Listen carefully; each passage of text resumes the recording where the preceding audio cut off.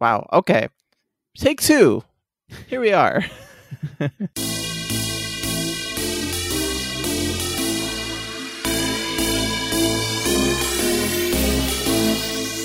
So what is happening? I feel so spoiled. Chris, I have a question for you. Yes. And I think this is something that we can talk about much more in depth later, but put it on the back of your mind, because is this the best 3 hours of Star Wars television we've ever got? Not television, Star Wars ever, that we've ever got in any medium? Ooh, that like my gut reaction is heresy, burn them. But think about it. You don't have to answer the question, but the question is an interesting one, and the question actually begs to be the question answered. What? Yeah, we need to answer this question because this is so good. It's so good. I mean, what the hell are we getting? I think, okay, so in the last week, sorry, I have to lead off Darth Vader's back. He's a monster. Like, it's incredible. We'll get into everything a little bit more, but last week I was saying that, maybe the penultimate episode or the last episode will have a showdown between Vader and Obi-Wan. They'll build up to it or whatever. And they're like, no, we're giving it to you now, next episode. And it's going to be great. And he's going to be like the most evil we've ever seen him, and the depiction of pure evil. And it's just like, holy crap, what is this? This is so good. Yeah, it reminded me of Rogue One when Vader shows up. Like, that menace is just, it's so present. And I think maybe that it has something to do with the changing cinematography, as opposed to the original trilogy, of course, and maybe some other possibilities technically on the technical side. But I'm right there with you. I just thought that was really impressive, and I love that. It is kind of a classic. How do you say? It is kind of a classic thing of they clash. Obi-Wan gets defeated, and I assume when they meet later, they will be more eye to eye.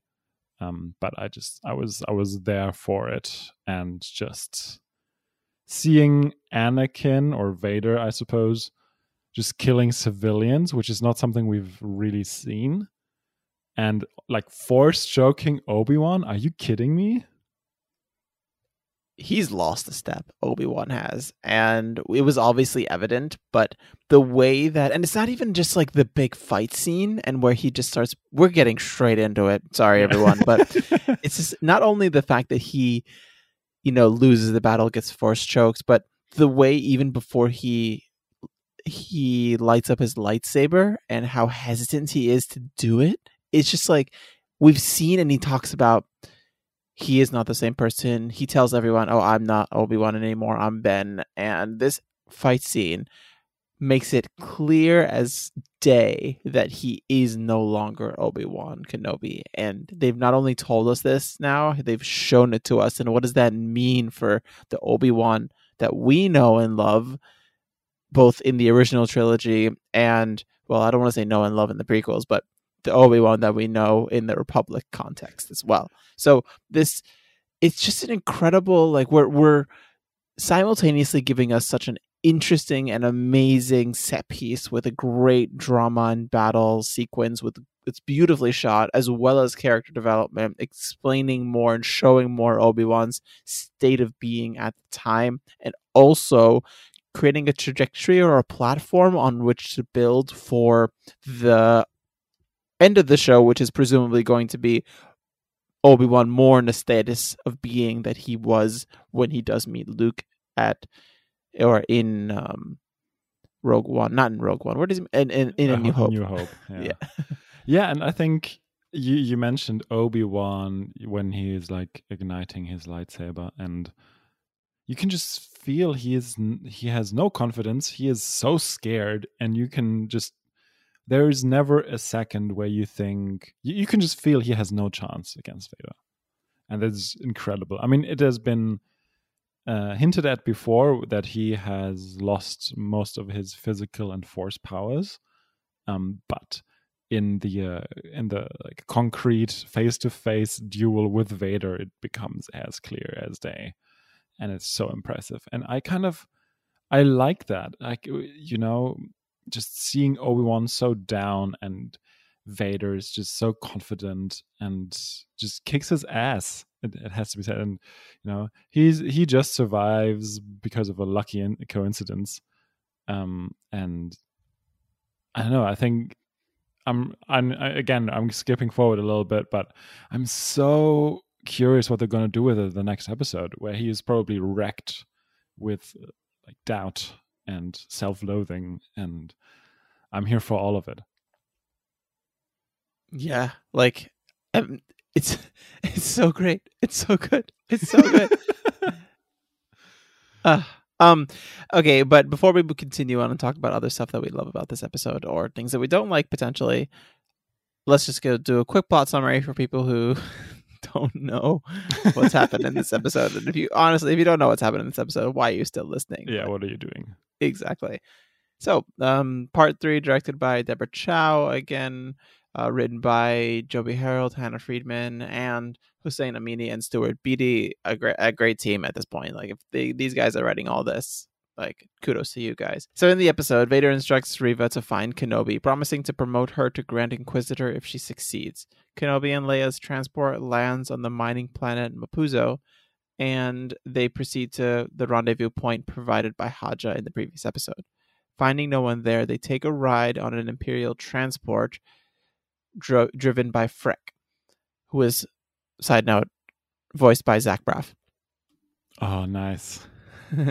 They are discovered and Imperial troops are sent to capture them, but they receive help from a female Imperial officer, Tala, who is a member of an underground network that hides dissidents and outlaws hunted by the Empire. She escorts them to a secret subterranean passageway, but before they can leave, Vader and the Inquisitors arrive and begin to harm innocent bystanders to lure Kenobi. Kenobi sends Leia and Tala ahead while he provides a distraction.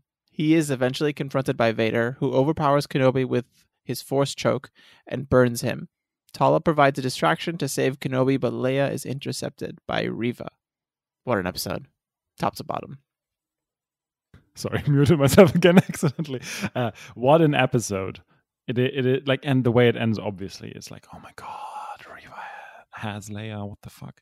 But so many great things. I really liked Freck. I really liked Tala, especially that like foreshadowing that you can just feel this is a key experience for Leia when she asks Tala, is it scary having to pretend? And Tala says yes, but it's worth it. I can help people if I can help people. And that is just Leia later on in her life for a long time. Because it is hinted at earlier where she doesn't like the whole pretend of politics, but I can see like in a through line to episode 4 where she just does a lot of pretending to be able to help people in the rebellion, and that's just a great retcon. Yeah, they're setting up so much of Leia's personality and growth, even from her young age.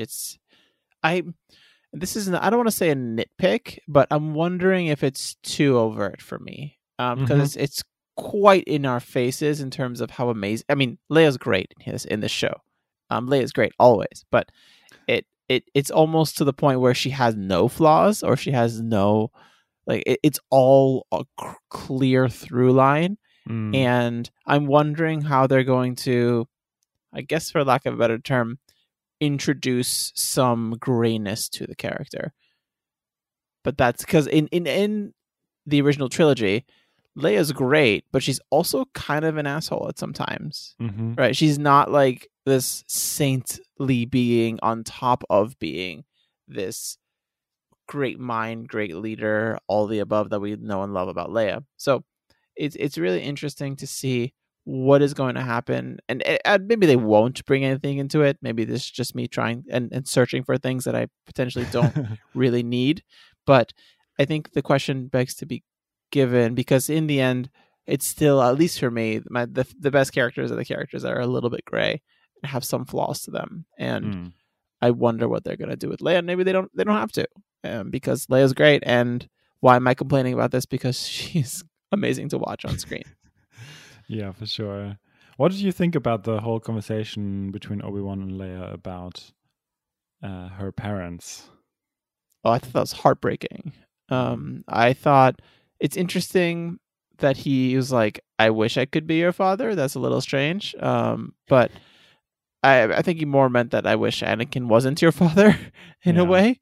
But I found it incredible that she's able to kind of read him and know that he's hiding something from her. And that's, I think a further indication of her force powers or her nascent force powers and her how clever she is just inherently. So I really like that conversation, honestly, because you can also see that it's really important to her who her biological parents are. And I don't know if this is another retcon for Leia being in the end of episode 6 being like, I always knew you were my brother, or something weird like that. Like she had this intuition of some kind, but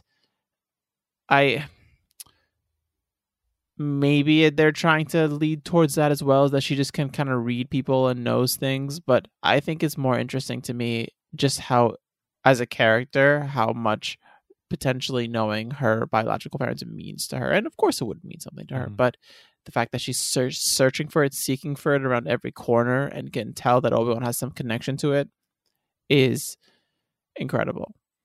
Yeah, the entire conversation of how does the Force feel was that conversation. So sorry. No. That was an entirely different conversation. But what you just said reminded me of it. The whole that was two separate but both great conversations.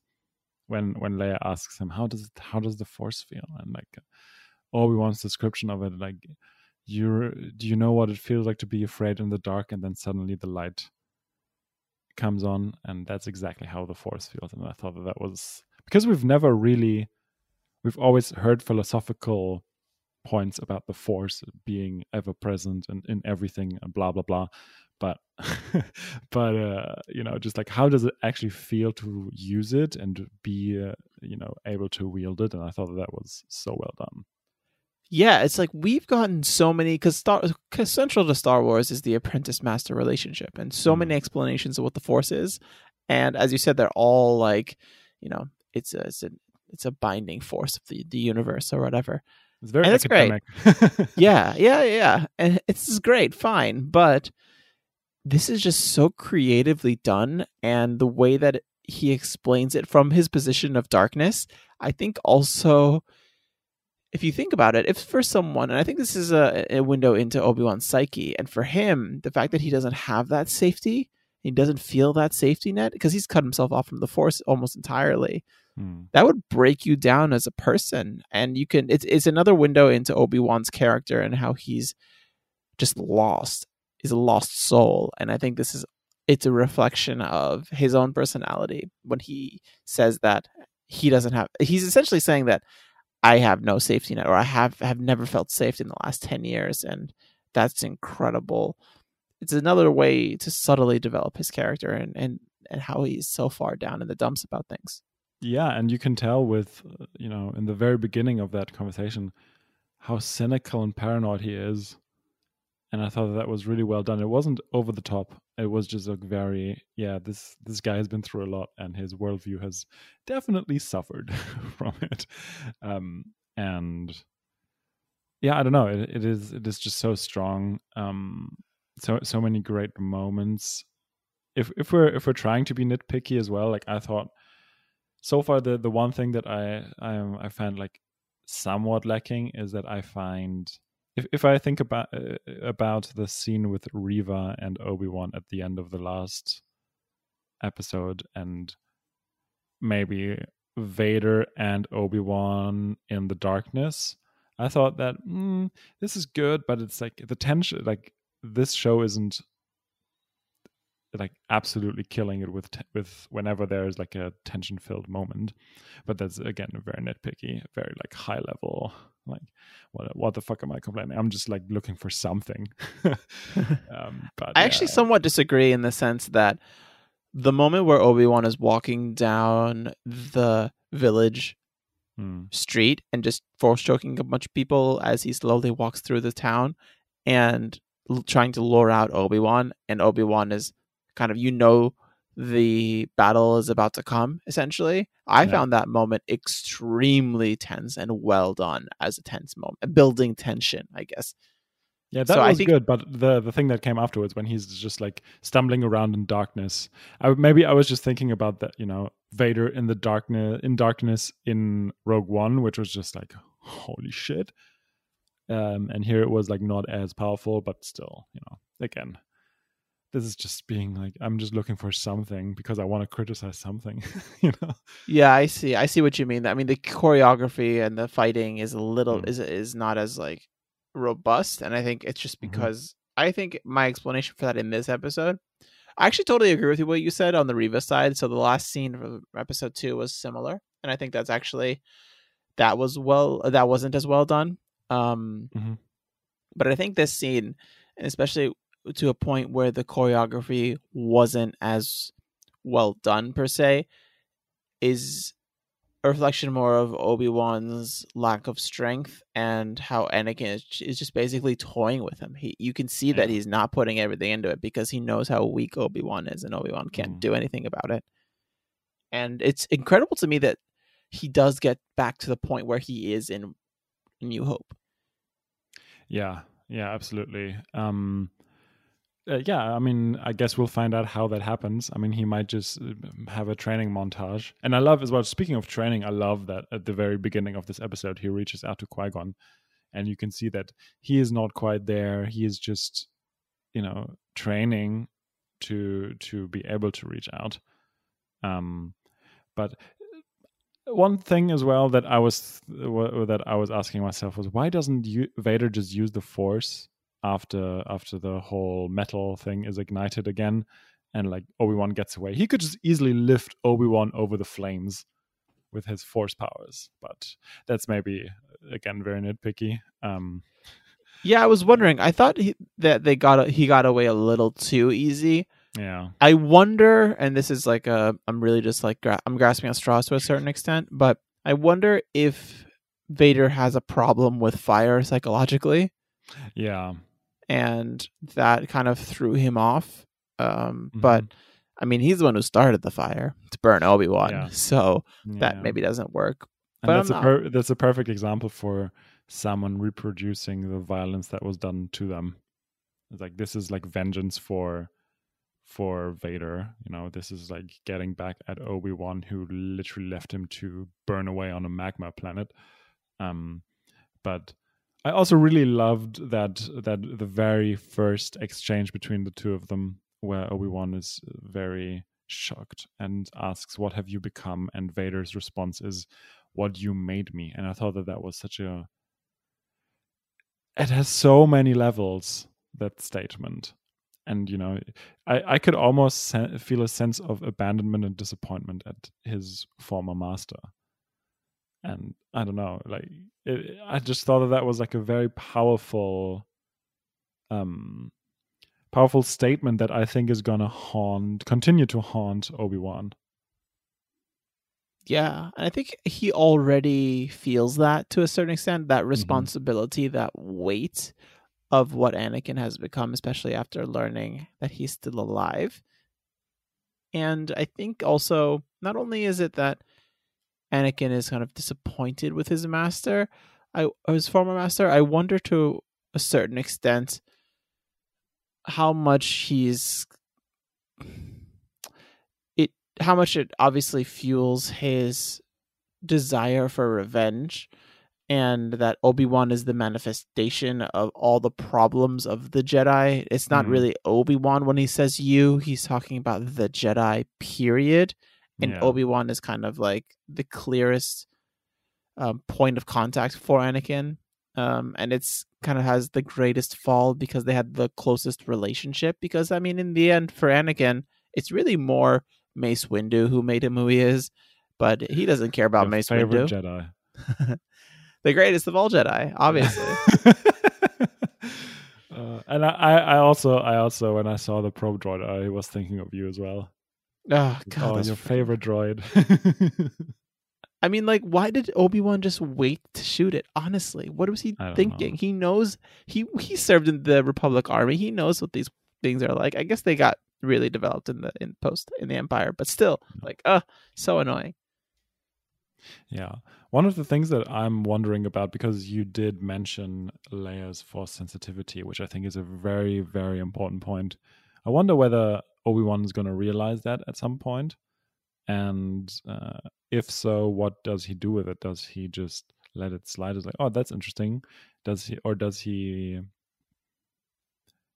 ask himself, what do I do about it? Do I train her? Do I not like consciously not train her? Because this Obi-Wan really reminds me of Luke in episode 8, who's grappling with the fact that he trained Ben, which is obviously a funny coincidence in terms of naming, but not coincidence, obviously. But yeah, so I thought that was like a big parallel, and Luke was obviously definitely had his decision of like, that's it. I'm never gonna train a Jedi ever again.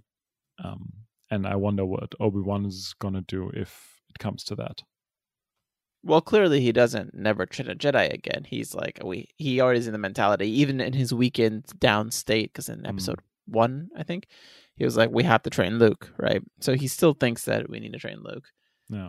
So it's interesting that he doesn't ever give up on that idea that he could still train a Jedi. Maybe because he's part of the bigger and wider infrastructure of the Jedi when he was younger, as opposed to Luke when he kind of fails with Ben. It's sort of all on him, as opposed to, because like Luke when he's creating the Jedi up again, it's like he is the Yoda and the Windu and the entire, he's everything basically. So Yeah. it all falls on his shoulders. So it's a very different relationship, obviously, but it is interesting to see his relationship, or Obi-Wan's relationship, with young Padawans or younglings who have Force powers. So what a world. Right. Well, another thing that I was wondering is, so Reva has Leia, presumably. Yes. Is she going to bring her to Vader? Because that would be enormously interesting. Or is she just going to do her own thing and try to lure Obi-Wan out that way? Because if Vader got Leia, that'd be so interesting.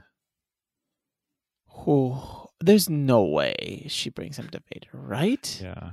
I think it would make sense in terms of the narrative, but we've also seen Reva that she does her own thing and doesn't really trust anyone else, even like someone who's so much higher up the chain than as Vader is. But yeah, I kind of hope that she doesn't, because that would kind of feel weird in terms of the wider lore of Star Wars and history of Star Wars.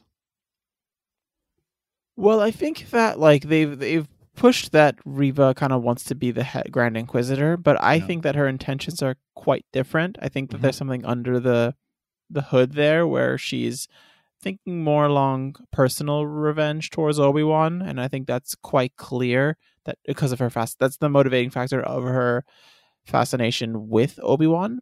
So I would be very surprised if she brings him over to Darth Vader, but when she brings her over to Darth Vader. Yeah.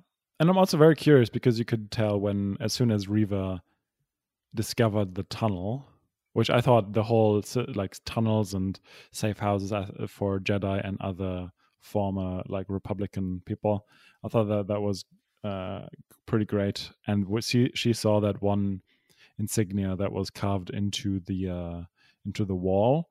I forget what it was looking like, but I kind of thought that was maybe the Jedi that Tala and Obi-Wan were talking about. So maybe because that really threw Reva off guard, and you could see like all of these emotions in her face.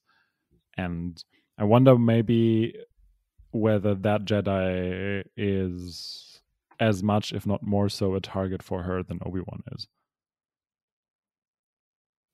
Did we, in our Clone Wars skip the arc with Quinlan Vos? I have no idea. Yeah, so Quinlan Vos is just another Jedi that's very in tune with nature. I mean, you'll get a little bit more when we actually watch the episode. And he appears in the episode titled Hunt for Zero in Clone Wars Season 3, Episode 9. And now that I'm thinking about it, we definitely skipped that as our part of our Star Wars Clone Wars run. But, I mean, sorry about that. I think it's like it didn't really seem like it would be relevant, and now, of course, it is. So I just know he's a Jedi. Like, that's fine. I don't think we get that much more in one episode of Clone Wars. It's the only thing that it is interesting. It is a nice episode just because it does give his personality a little bit. He's a very unique Jedi, which is kind of cool. It gets me a little bit particularly excited to see him moving forward. So is he that hippie Jedi? Yes, he is a hippie Jedi. Yeah, then we saw that. Yeah. We did? Okay, cool. He is the hippie Jedi. yeah, cool. Yeah, we definitely talked about it. Yeah, I remember that. Okay, that cool. rang a bell. Yeah. Just me saying a hippie Jedi? No, I said hippie Jedi. No, but I was thinking like, but wasn't there wasn't there? But like Hunt for Zero, kind of like the title rang a bell. So I was like, wait a second, I know that. So yeah, good that we've cleared this up. Anyway, back to Obi-Wan. Or I was going to actually go back to Tala, if that's fine, because yeah, for sure. I really like her as a character, and I love how she talks about the Empire in terms of her reasoning for joining, about how when it stood for something, and how when she came in, she saw how corrupt it was, and her vibe as a character who has to live within the Empire as a rebellion. I don't know if it's even the official rebellion yet, but a rebel spy or mole in the Empire is just the most risky thing you can do, and is extremely brave of her as a character. Yeah, and I think that is kind of because Leia also is saying about like, yeah, but isn't the Empire there to help us? And Obi-Wan rebuffs her. Tala gives her also, like, obviously she has some points. Yeah, and I love her character, and I like the actress as well. I think she portrays her very well, and I don't know, like the character is so intriguing, and I hope we find out more about her and her experiences before, during, and after joining the Empire. I wonder how much we'll actually get of her background, just because it is a very limited run. But what's great about the show and what we found is that it's able to kind of hint at wider backstories with very little dialogue and very little space. And it's just an incredible feat of this television show so far. Yeah, and I can't believe we're already halfway through it. My mind is blown, honestly. However, here it's incredible. Yeah. And it's so sad that we're almost going to be done. I know, 3 more weeks, but it's going to be 3 glorious weeks. At the end of this show, I was thinking we should rank all Star Wars stuff, just because this show is so good that it's making us, or at least me, rethink everything. So, you mean like every movie, every show, every... Yeah. I'm up for that. And let's finally do all of the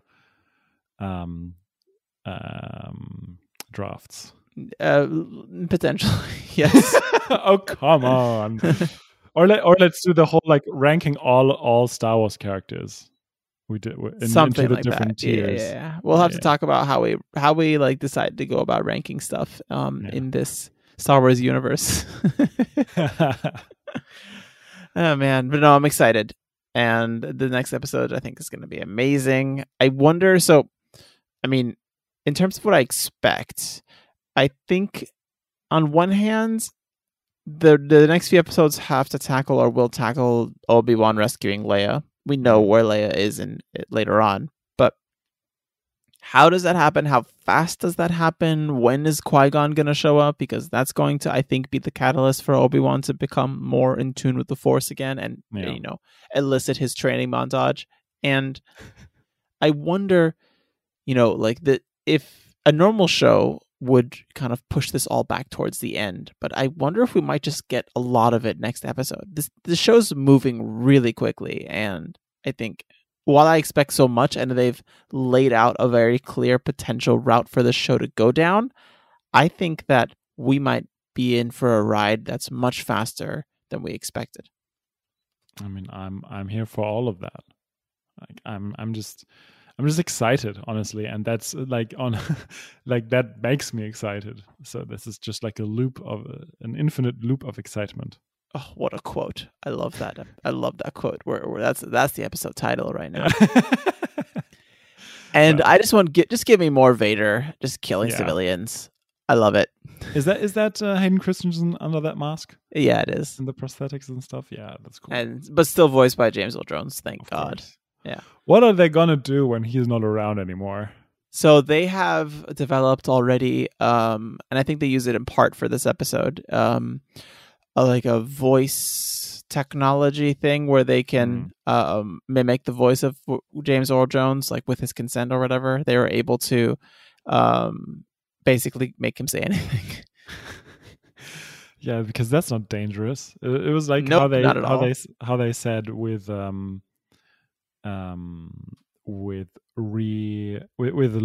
in The Mandalorian, how they use like deep fake and like AI for that. And I was like, is that really something you want to develop? Like, why do you give like a lot of money into developing that? That is like, for society, that's probably not a good thing. But anyway, we're getting off track. This is now ending on a bad note. I'm sorry. But for Star Wars, it's not a bad thing. Yeah, for Star Wars, it's great. Let's like, I want to hear James Earl Jones in perpetuity. So I want to hear him on my deathbed. The last thing you'll ever hear is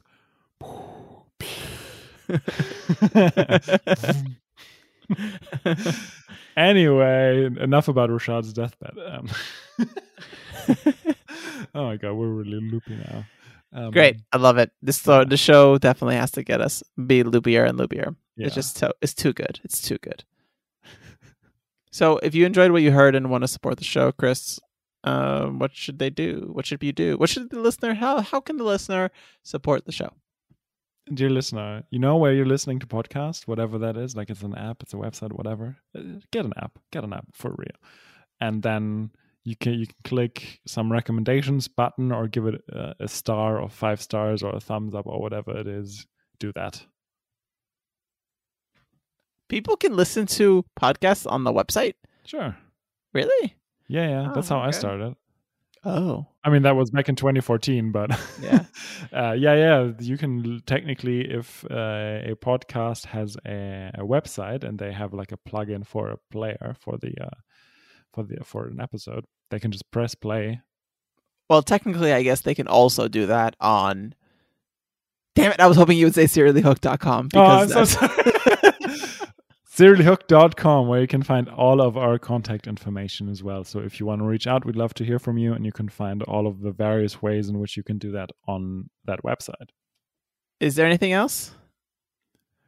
The show is great. Our show is great. You're great. I'm great. You, dear listener, are great.